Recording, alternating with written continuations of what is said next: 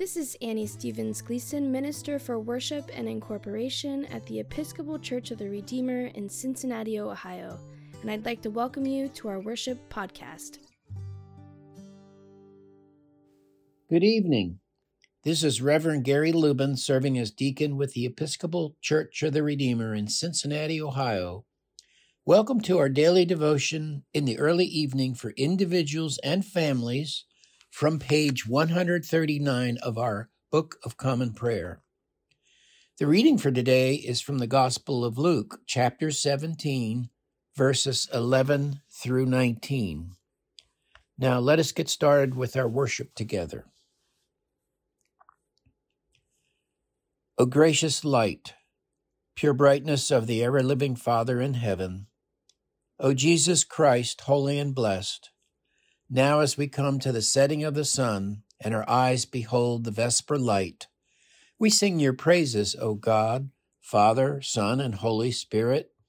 You are worthy at all times to be praised by happy voices, O Son of God, O Giver of life, and to be glorified through all the worlds. A reading from the Gospel according to Luke. On the way to Jerusalem, Jesus was going through the region between Samaria and Galilee. As he entered a village, 10 men with a skin disease approached him. Keeping their distance, they called out, saying, "Jesus, Master, have mercy on us." When he saw them, he said to them, "Go and show yourselves to the priests." And as they went, they were made clean. Then one of them, when he saw that he was healed, turned back, praising God with a loud voice. He prostrated himself at Jesus' feet and thanked him. And he was a Samaritan. Then Jesus asked, "Were not 10 made clean? So where are the other 9? Did none of them return to give glory to God except this foreigner?" Then he said to him, "Get up and go on your way. Your faith has made you well." The Gospel of our Lord. Wow, Jesus sure spends a lot of time healing people. We might leap to a conclusion that disease, illness, sickness is directly connected to sin, to being bad people or being cursed by bad behavior of some ancestor or another, perhaps. A very Old Testament concept where good and faithful living results in God's favor towards us, resulting in good life, being healthy, wealthy, and wise, and being bad directly resulting in disfavor, condemnation, bad luck, sickness, illness, disease, and God knows what else. I imagine many, if not all of us, might relate to that. So much so that I confess that on occasion I have even come to a state of feeling sorry for myself. Oh my gosh. But quickly get over it to remember a poem about a small bird written by D.H. Lawrence. Particularly meaningful to me, one who appreciates the mystery, mystique, and magic of Mother Nature, including all wild things, and especially birds. Lawrence wrote, "I never saw a wild thing sorry for itself. A small bird will drop frozen dead from a bough without ever having felt sorry for itself."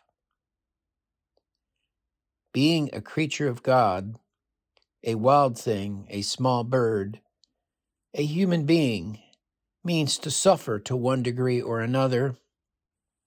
But bad karma? Well, this is just poppycock. Jesus said so himself. In John 9, 1-3, as Jesus walked along, he saw a man blind from birth. His disciples asked him, "Rabbi, who sinned, this man or his parents, that he was born blind?" Jesus answered, "Neither this man nor his parents sinned. He was born blind so that God's works might be revealed in him." So that God's works might be revealed in him.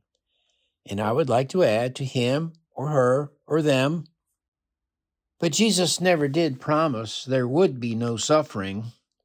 Instead, Jesus actually is a living example that suffering and love are intertwined. He is on his way to Jerusalem, where all hell breaks loose. Suffering is an invitation, a coercion, perhaps a mandate, a motivation of some sort, don't you think?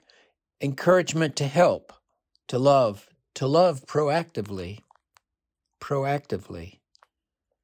Suffering is there so that God's works might be accomplished and revealed. So, in today's reading, Jesus once again makes this crystal clear, reveals God's love for us. So as Jesus is on his way to Jerusalem, when he gets to this unnamed village, 10 men with a skin disease, probably lepers, approach Jesus but respectfully, keeping their distance. Although lepers were not allowed in Jerusalem itself, they could live in or near a village as long as they kept their distance. Apparently, they recognized Jesus from before, knowing his name as well as his title. Altogether, they call out, "Jesus, Master, have mercy on us." Well, their plea could have well as been, "Have mercy on us sinners," do you think?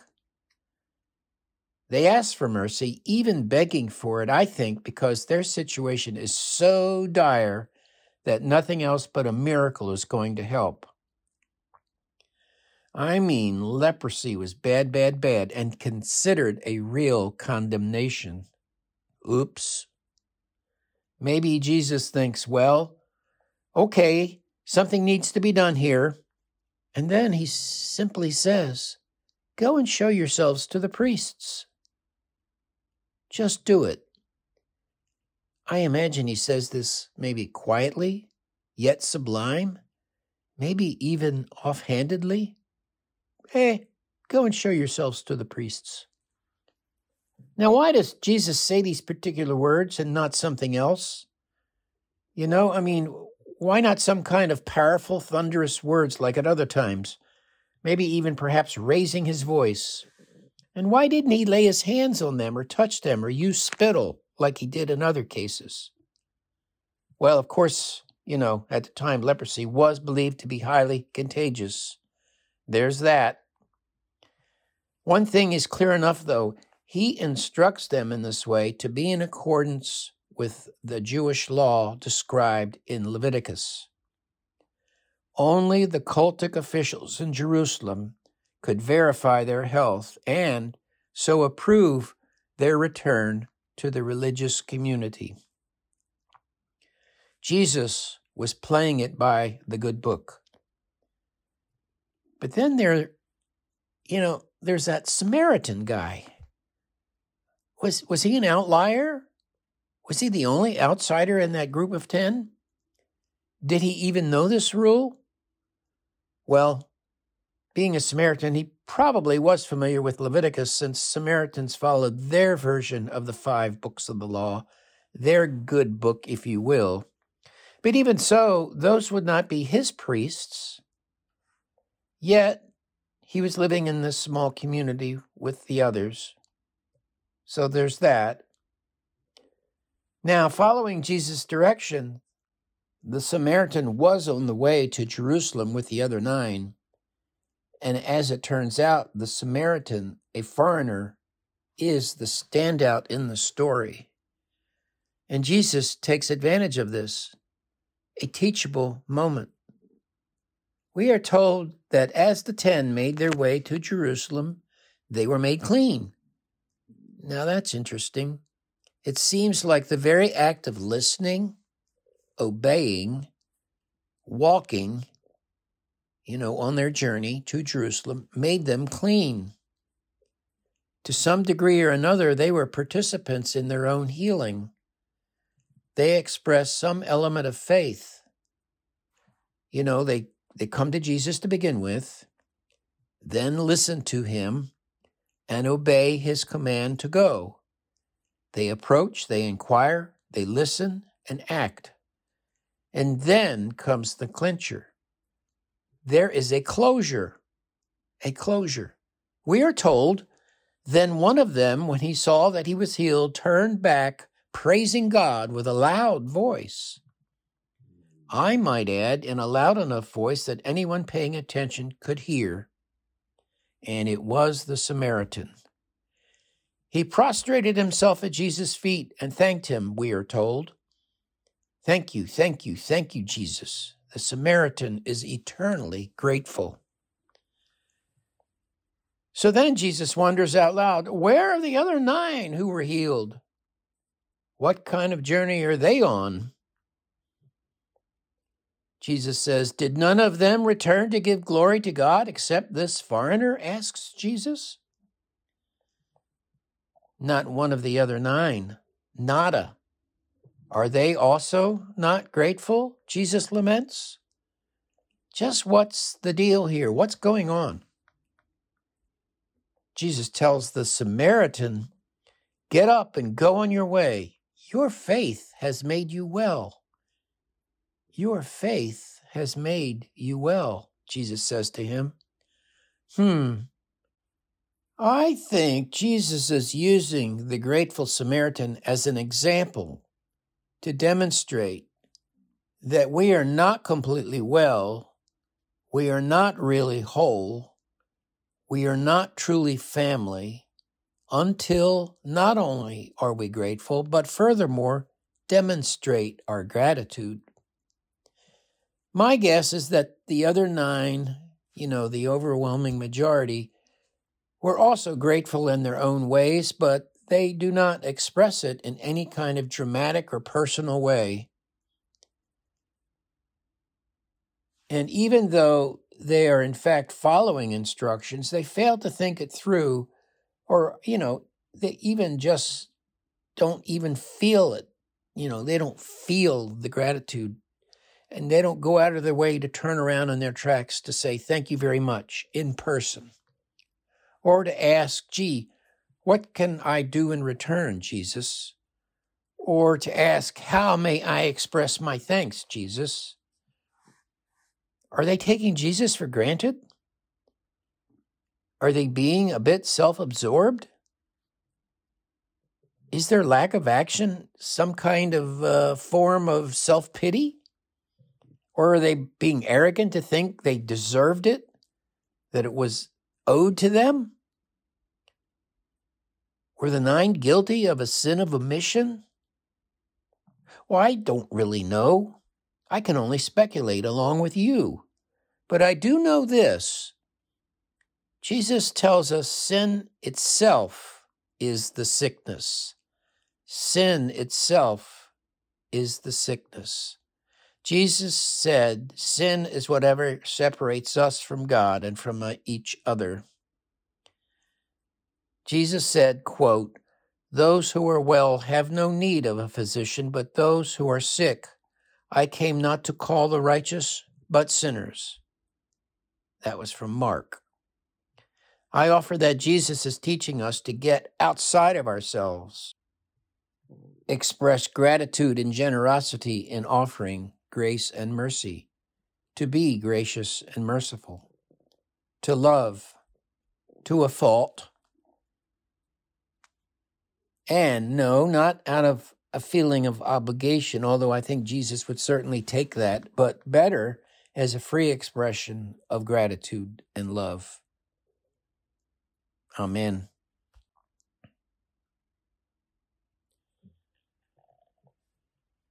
It is not ourselves that we proclaim. We proclaim Christ Jesus as Lord and ourselves as your servants for Jesus' sake. For the same God who said, out of darkness let light shine, has caused his light to shine within us, to give the light of revelation, the revelation of the glory of God in the face of Jesus Christ. Let us now say together the Lord's Prayer. Our Father, who art in heaven, hallowed be thy name. Thy kingdom come, thy will be done on earth as it is in heaven. Give us this day our daily bread, and forgive us our trespasses, as we forgive those who trespass against us. And lead us not into temptation, but deliver us from evil. For thine is the kingdom, and the power, and the glory, forever and ever. Amen. Almighty and everlasting God, in Christ you have revealed your glory among the nations.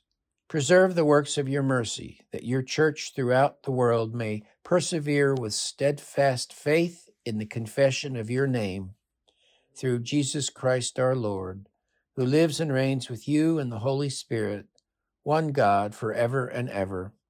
Amen. Let us now take some time, pausing our worship together if we need to do that, to offer up our prayers of intercession, thanksgiving, and praise for the world, for the church, for our national life, for the social and natural orders, for family and personal life, and in particular, for those who are suffering and those who have died.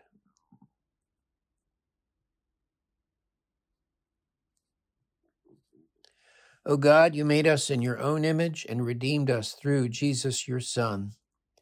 Look with compassion on the whole human family. Take away the arrogance and hatred which infect our hearts. Break down the walls that separate us.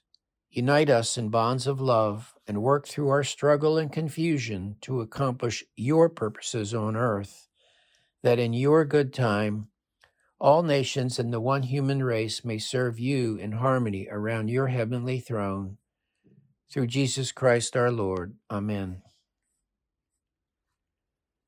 Grant, O God, that your holy and life-giving Spirit may so move every human heart, and especially the hearts of the people of this land, that barriers which divide us may crumble, suspicions disappear, and hatred cease, that our divisions being healed, we may live in justice and peace. Through Jesus Christ our Lord. Amen. Lord Jesus, stay with us, for evening is at hand and the day is past. Be our companion in the way, kindle our hearts and awaken hope, that we may know you as you are revealed in Scripture and the breaking of bread. Grant this for the sake of your love. Amen. Now go in peace, hope, and joy to love and serve our God in the name of our teacher and Savior, Jesus. I can hear the harps eternal ringing on the farther shore, as I near those swollen waters with their deep and solemn roar. Hallelujah, hallelujah, hallelujah, praise the Lord. Hallelujah, hallelujah, glory to Hallelujah. And my soul stained with sorrow, fading as the light of day, passes sweetly o'er the water to the city far away. Hallelujah.